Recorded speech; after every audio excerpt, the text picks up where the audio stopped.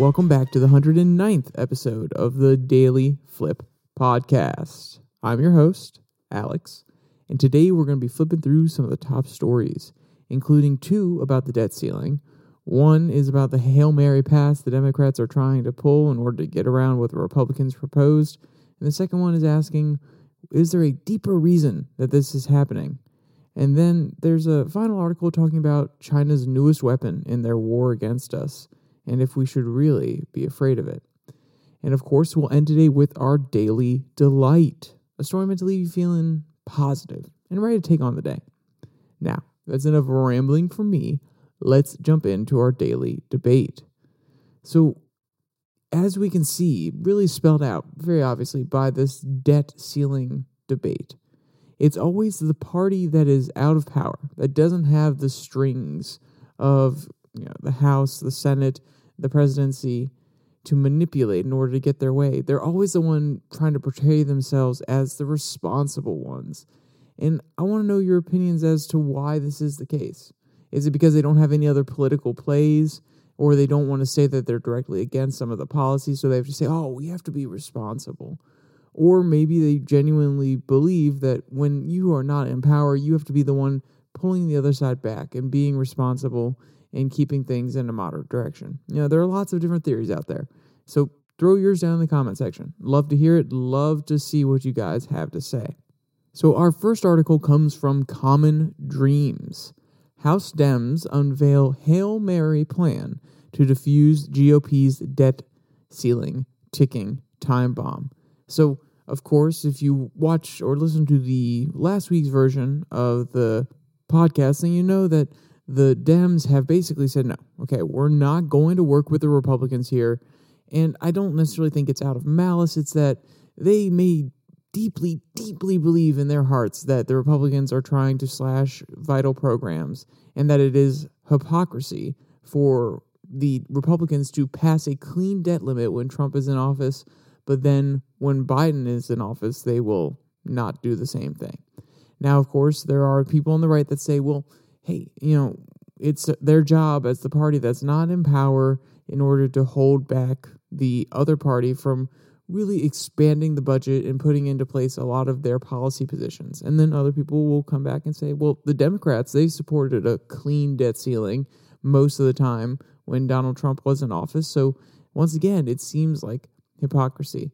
So they're trying to get around it. They're saying, okay, we're not going to negotiate. We're going to get our own kind of bill on the table. And there's this clever little workaround that they are going to try to use. But let's give a little bit of background before we get directly into that boring, oh, this is an old Congress policy that we can talk about and get into. Some people don't care about that. So let's fill in with the setup, try to lure you guys in a little bit with the details, and then we can move on to the more boring stuff. Quote, House Democrats on Tuesday unveiled their closely held plan to force a vote on the debt ceiling hike without extreme conditions, a remote bid to prevent the chamber's GOP majority from unleashing an unprecedented and severely damaging U.S. default. Less than 24 hours after Treasury Secretary Janet Yellen warned that the federal government may not be able to meet its financial obligations beyond June 1st unless Congress raises or suspends the nation's arbitrary borrowing limit before then. House Minority Leader Hakeem Jeffries announced a so-called discharge petition effort to avert the Republican-manufactured default crisis, end quote. So let's break it down. Manufactured crisis. Is it a manufactured crisis? And honestly, your opinion on this is going to vary on where you are politically. If you are a Democrat, you're looking at the Republicans saying, why can't you just give us a clean debt limit? At the end of the day that we need to pay our debtors. We need to have money available so that if someone like China comes calling for some of the debt that they have bought, then, or at least asking us to pay it back, then we need to have the ability to do so. And then if you're a Republican, you're saying, well, hey, we need to be able to pay off our debts, but also if we don't want more debts in the future, then maybe we should cut some spending. So at the end of the day, where you come from is really going to determine how you view this. And when they say manufactured default crisis, I guess to some degree they have a point, which is the Republicans are asking for something. They are asking for the Democrats to give up a little bit of spending somewhere else in order to pass a new budget. And in that case, it is manufactured because, yes, they could just pass the limit cleanly. But then once the Republicans have done their job and they've put up this bill and the Democrats come and say, no, we're not even going to negotiate.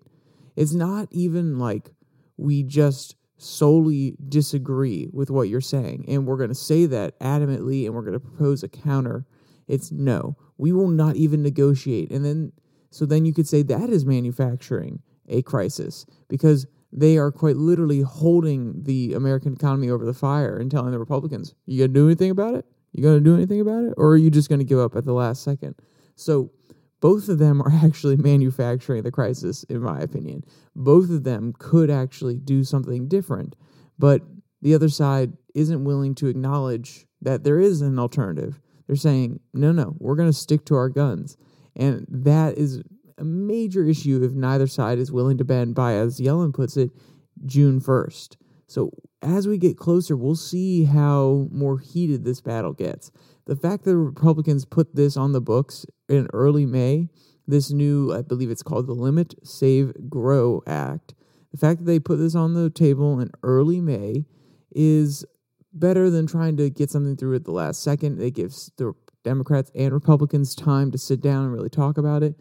But maybe this should have been ironed out a little bit earlier. Maybe it is a little too close to the end, and that is also causing a little bit of strife or a little bit of hesitation because the Democrats are probably like, they put it off until the last month. They knew that they could hold us our feet over the coals of the fire. So we'll see how it plays out. But let's go to what the Democrats are trying to do right this second. So we're going to talk about how this discharge petition works. Quote, the discharge petition, an obscure mechanism empowering 218 lawmakers to pass bills the Speaker refuses to consider. It's almost never successful because it requires members of the ruling party to defy their own leadership. Democrats with 213 members would need to find 5 Republicans willing to sign on, and some Republicans are already warning that it will never happen, especially after GOP leaders last week were successful in passing a debt ceiling package through the lower chamber, end quote. Now, there is a little bit of pushback back and forth, and when you first read this, you're saying, the peel off 5 Republicans is probably not going to happen. Well, remember, the Limit, Save, Grow Act actually had 4 Republicans who peeled off on its initial vote. And, one of them was Matt Gaetz, and I don't remember the other 3, unfortunately. But they peeled off and said, no, we're not voting for your bill, McCarthy. Now, is that because it didn't go far enough to cut certain programs? Or maybe it was because they just want a clean limit? I don't know. I haven't heard any of those 4 speak on it. But it does speak to the fact that the Republican Party is not fully united on this. And I think even though the chance of this actually working are small, there is the possibility of peeling people off, especially as we get closer to that date. When people are starting to get pressure from their constituents, as you get closer and closer to that date, you may see a lot more Republicans willing to fold on this issue. And I wouldn't be surprised if we're looking around May 25th and some Republicans are going to McCarthy and saying, hey, man, these workers, they keep calling my office. I don't want to let my people down. I don't want to risk my political career either. And I need to make sure that everybody who has Social Security in my district is going to get their payments, and we can't have a default. So as time goes on, then the pressure will build. And that's what Democrats are probably looking for. They're probably not trying to concede too early with any type of deal. They're not trying to come to the negotiating table too early because they want to see if any Republicans will fold underneath the pressure. And, Democrats may feel the exact same way. They may feel like they have to fold underneath the pressure as time goes on. So that's why you probably see McCarthy, who's just going out and saying, hey, Democrats, please do something. But he's not lambasting them too much yet. He's kind of giving it an easy, they need to do something, But, we'll give him a little bit of time because he also wants to see once the pressure starts really getting up there. Like, they're in a pressure cooker. Right now they're at probably about 75. And then they're probably going to get to 80% here in a week. And then when you come to May 25th, it's going to be at 95, 97%. And then we'll see who cracks. And I think that's their position as well. It always is. It's always the last minute. Hey, oh, well, this is a national crisis. This is a national crisis. We need to get our stuff together as a nation. And we have 1 day to pass something, 2 days to pass something. And then we see this crisis talk, this very, very provocative language come out from different senators and congressmen. And we start to see who peels off because they're too afraid to hurt their constituents, or they're too afraid to hurt their constituents, which will then cause them to lose their next election. I'm not trying to say that every person that is in government there who is an elected official only cares about the next election. There are good people who do genuinely care about the citizens that they represent. But a lot of them just want to keep their job. So we'll see. Like I said, the pressure is going to get cooking here soon. So let's ask, what are the Democrats fighting against? And I'll make this a really quick read from the quote because I do want to move on to a more cynical view of what's going on with the debt ceiling battle. But this is kind of a view of how Democrats understand what's going on and what the Republicans are trying to do.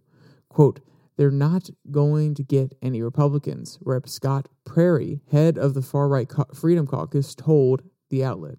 "We've already passed our bill. This so-called Limit Save Grow Act passed last week by House Republicans would raise the debt ceiling, but only in conjunction with measures to slash the nation's already tattering social safety net, weaken efforts to crack down on wealthy tax cheats, and repeal clean energy investment and more." Senator Majority Leader Chuck Schumer has said that the bill is dead on arrival in the upper chamber. President Joe Biden, who was vice president in 2011, said GOP lawmakers weaponized the debt ceiling to impose austerity and hurt the nation's credit score in the process. He has also refused to entertain Republicans' plot to treat the global economy as a bargaining chip to advance attacks on programs and benefit work programs that help the working class households, end quote. So, as you can see here, the lines are most definitely drawn. They're looking at what the Republicans are proposing, and they're saying, yeah, you want to be responsible. You want to cut some of the budget deficits, but you're doing it in the wrong places. That's what it seems like the argument is. I would say if you're a little bit more cynical, you would probably say, well, no, the Democrats just don't want to cut spending whatsoever because they barely ever do. And the same thing goes for when Republicans are in full power either. They're totally more than willing to funnel a whole bunch of money to programs, new bills, agencies that they want in power. And it's just this constant, oh, well, no, we're the government. We can just keep spending. It's no big deal. But then when, like I said, when they're out of power, that's when the other party becomes semi-responsible. And the Democrats, maybe not so much, but it still does get brought up that, hey, these certain programs that you guys are proposing that don't actually help working class people, maybe we should take a little bit of funding from those. Those sort of things have been brought up during the Clinton and Obama administration before, which we'll talk about in this next article. So there is a little bit of play there. But for the most part, it's the party out of power saying we need to be responsible. We need to cut the deficit. We need to be able to pay back our debtors. If anything, in the ideal world, which I don't see happening within my lifetime, we should get most of the debt off the books. We should not be a debtor nation. We should be a creditor nation like we used to be. Now, that's a long way away. It's going to take huge reform in order to get there. And it may even take a huge default in the economy and coming to terms with the new global reality as it emerges. But we'll see. We'll see how that goes going into the future. Let's jump to our second article that comes from The Intercept. What the debt limit fight is actually about. And here you go. This is where we get cynical. We get very, very cynical. The Intercept is a very left-wing, well, not always, but a lot of their writers are very left-wing, and you have a very cynical take on what the Republicans are trying to do here, and not necessarily just in this specific instance, but what they've been trying to do for nearly 25 years. So let's start with a nice little quote. It's really about the possibility of the failure and this author's opinion about it. You already know what might happen, but now we're going to get their perspective. Quote, "It's hard to believe that I'm typing these words, but there's a genuine chance Congress may fail to pass an increase in the debt limit. That would mean the U.S. might then, in turn, default on its debt sometime in June. No one knows what might happen at that point because it's completely unprecedented. But it almost certainly would be deeply unpleasant with huge job losses, unprecedented bits of economic imploding, and knock-on effects in other countries that will make them both fear and hate us for decades. It would be the kind of massive self-inflicted wound that could be pulled off only by an empire in their dotage. Congress has veered close to disaster in the past, but I've always believed that it would be impossible for it to actually happen." End quote. So let's start with the outrageous or bold. It might actually happen. Everybody says it might actually happen this time, and it never does. Now, the author will go on to explain why they believe that it could happen this time. I think it's a little bit of fear-mongering if I'm being honest, but we need to at least hear the author out because there's an underlying tone here that they're getting at, which is more than the fear-monger, more than the, it may actually happen, but it's highlighting the distrust that people have with the U.S. government, but also the people that are of an opposite political persuasion than them, especially the elites, the political elites that have power in Washington. Just like you see a lot of Republicans look at Democrats, and I'm saying Republican voters look at Democrat political elites, and they say, they have deep evil plans that they're trying to fulfill. They are back there, smoking their cigars, twirling their mustaches, drinking their wine, talking about how we're going to bring down the end of the working class. We're going to export all the jobs, whatever it is. There's this idea that the opposite political party has malice, or they are actively doing things in order to hurt certain parts of the population, or they're malicious in their intent. Whereas I would argue that maybe they're just not the smartest fellows, because to ascribe the fact that they somehow are better and they're able to plan out this evil, malicious, long-term plan that will take down America or change society is to ascribe a lot of knowledge to them. And I don't think they deserve that unless they actually prove that they are that intellectual and malevolent. I would say that for the most part, a lot of senators and congressmen are pretty average people. They are average, everyday Joes that wanted to serve their nation. They got in, and then they got a little bit of that taste for money, and they got some good connections with the lobbyists, and they went from there. I'm not saying they're malicious. I think that sometimes they're just a little bit stupid, just like anybody else can be, just like I can be on a regular basis. Trust me, ask some of my friends, ask my girlfriend. I can be extremely stupid sometimes, and, everybody can. So it's interesting that this author is very, very passionate about the fact that this is I don't want to say a cabal, but it's most definitely a well thought out plan that is being put in place. So let's go to the Republican view that she really, or he, sorry, I don't actually know the gender, that they outline so obviously here. Quote, "And this brain-damaged community has a coherent worldview that for the survival of America," by the way, she's referencing Republicans here, "they must destroy the administrative state, aka the New Deal, aka everything people like about the federal government, such as Social Security or regulations that stop chemical companies from dumping poison into your water. Meanwhile, the normal Americans have no idea the right has this planned." There you go. You see that word planned here. And even what it does, what the words mean. And any hard right reading of history suggests that the Green New Deal and the basic infrastructure of U.S. politics it created was a compromise that allowed human beings to live with capitalism. The alternative in the 1930s were on the right some form of fascism that would keep capitalism but eliminate democracy, or on the left, dismantling capitalism and trying something wholly different. The U.S. right has now come to the conclusion that this compromise was a disastrous mistake. So let's pause there.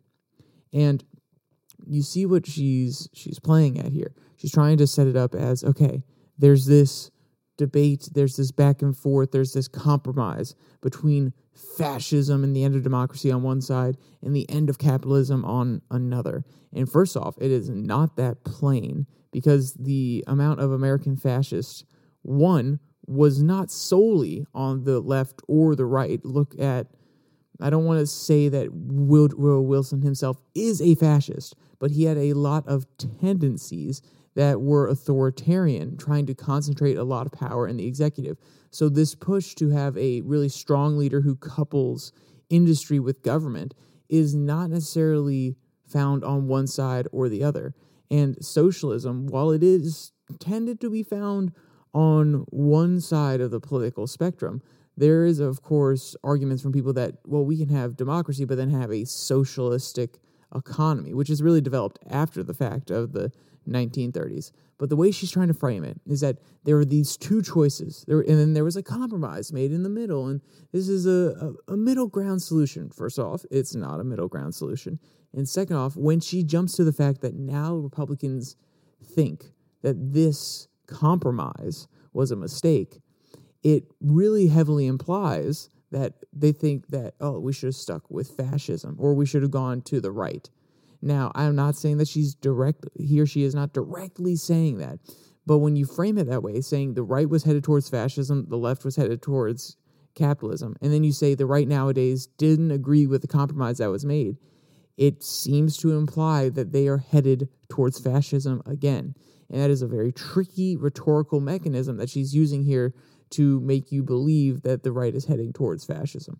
I do not believe that the right is heading towards fascism. I do not believe outright that the left is headed for a perfect socialist utopia. I think there are actors on all sides that have certain tendencies, but I do not think that is the overall position of either party. So you can see that there's this battle going on between the author trying to justify some of the grandesses that the government has put in place, some of the welfare programs, the administrative state that they talk about, and then also trying to criticize a certain portion of the government. And I'm not trying to say that they're having their cake and eating it too. I just think that maybe they should take the approach that government kind of sucks overall. It's not just one faction. It's not just the Republicans. It's not just the Democrats.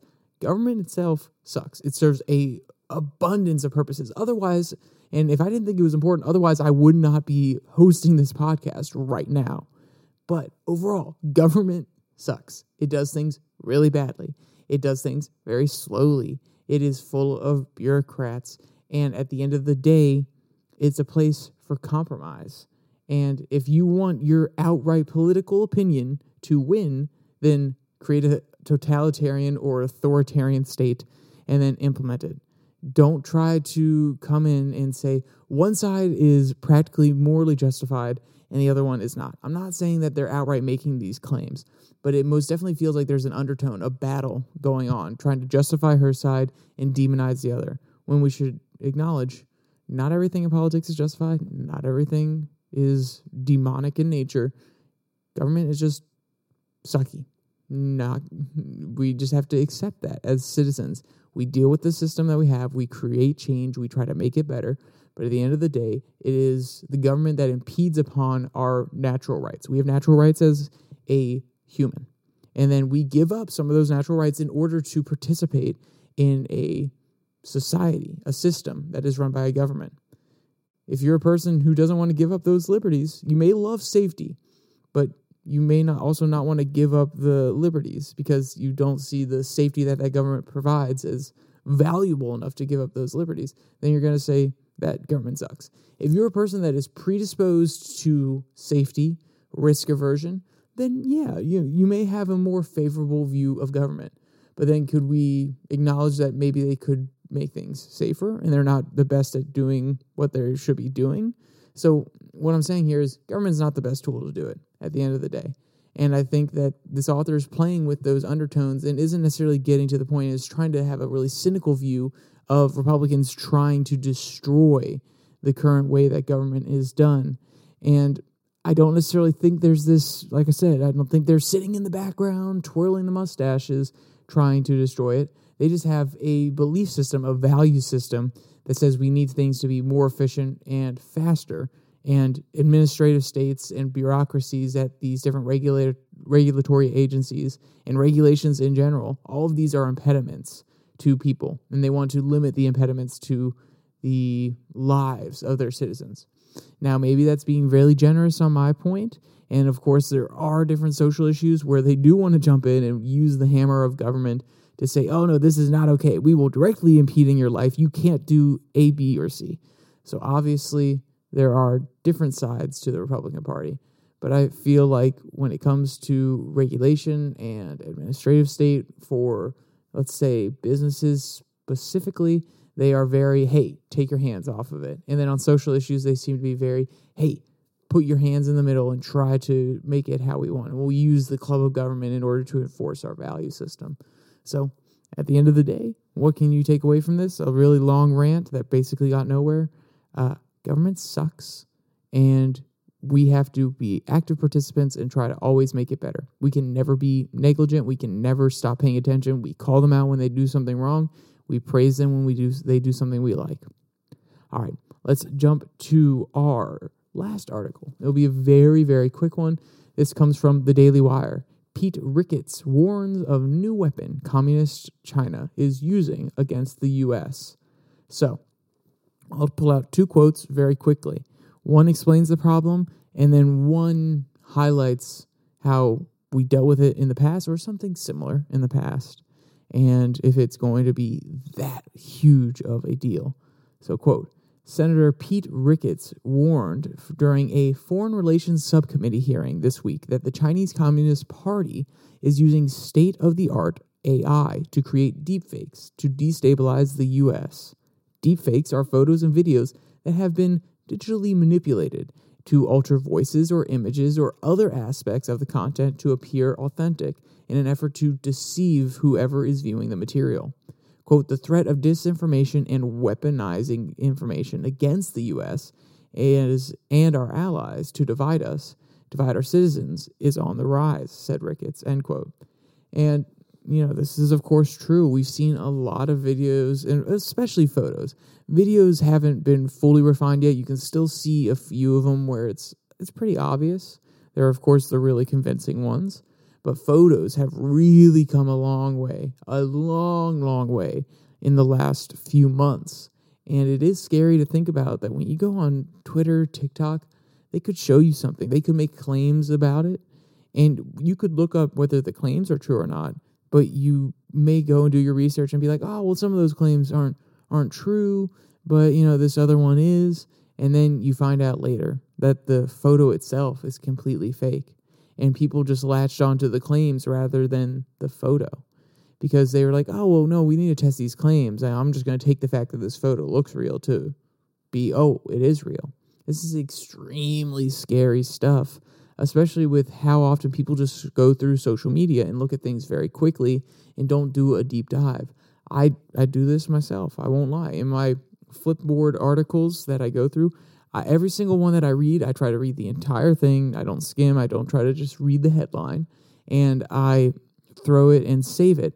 But very seldom do I go and do the extra layers of research. If it's a topic that I'm really passionate about, I will. And if there are really, really bold claims that I want to disprove, I'll go and do a little bit of extra research, or I'll dive into some of the links. Or if there's positions that I don't agree with, but I'm curious about, I'll do that.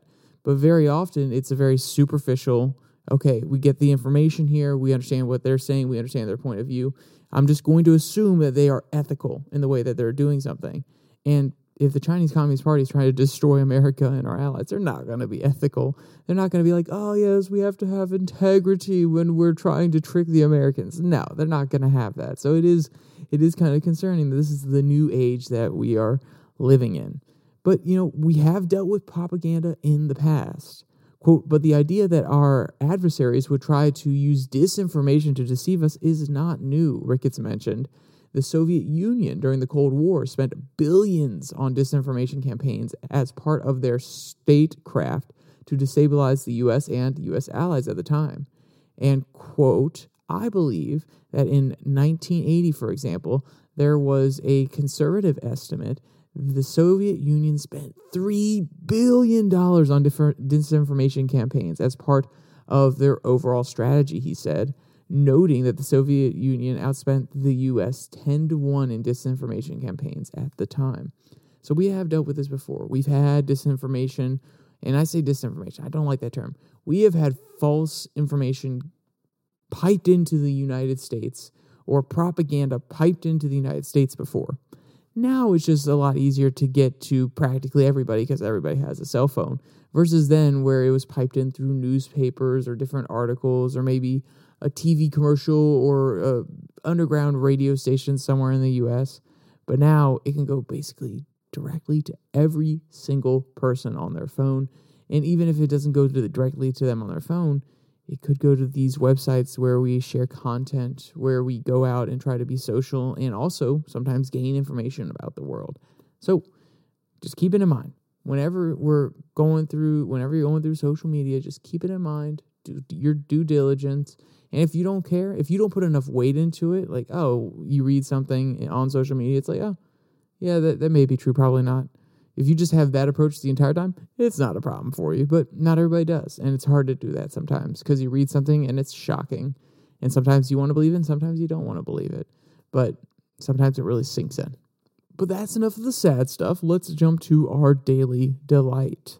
And this one comes from the animal rescue site. Mama cat hugs and kisses comfortable kitten. Viral video melts hearts online. And, from that title alone, you can tell what's going on here. Sometimes you just need a hug from a parent. From a significant other is great. From your friends is great. But sometimes you just need a mama hug, especially when you're a little one. Quote, the video was shared on by the Twitter handle Amazing Nature with the caption, Mama cat hugs baby kitten during a nightmare, end quote. And this poor little guy, I know some dreams can be very scary, but at least he had someone around and he wasn't truly alone. Quote, in the video, one can see this tiny kitten who is visibly disturbed laying beside its mama. As the video progresses, Mama cat quickly wraps her paws around the kitten and showers it with kisses to calm the little one down.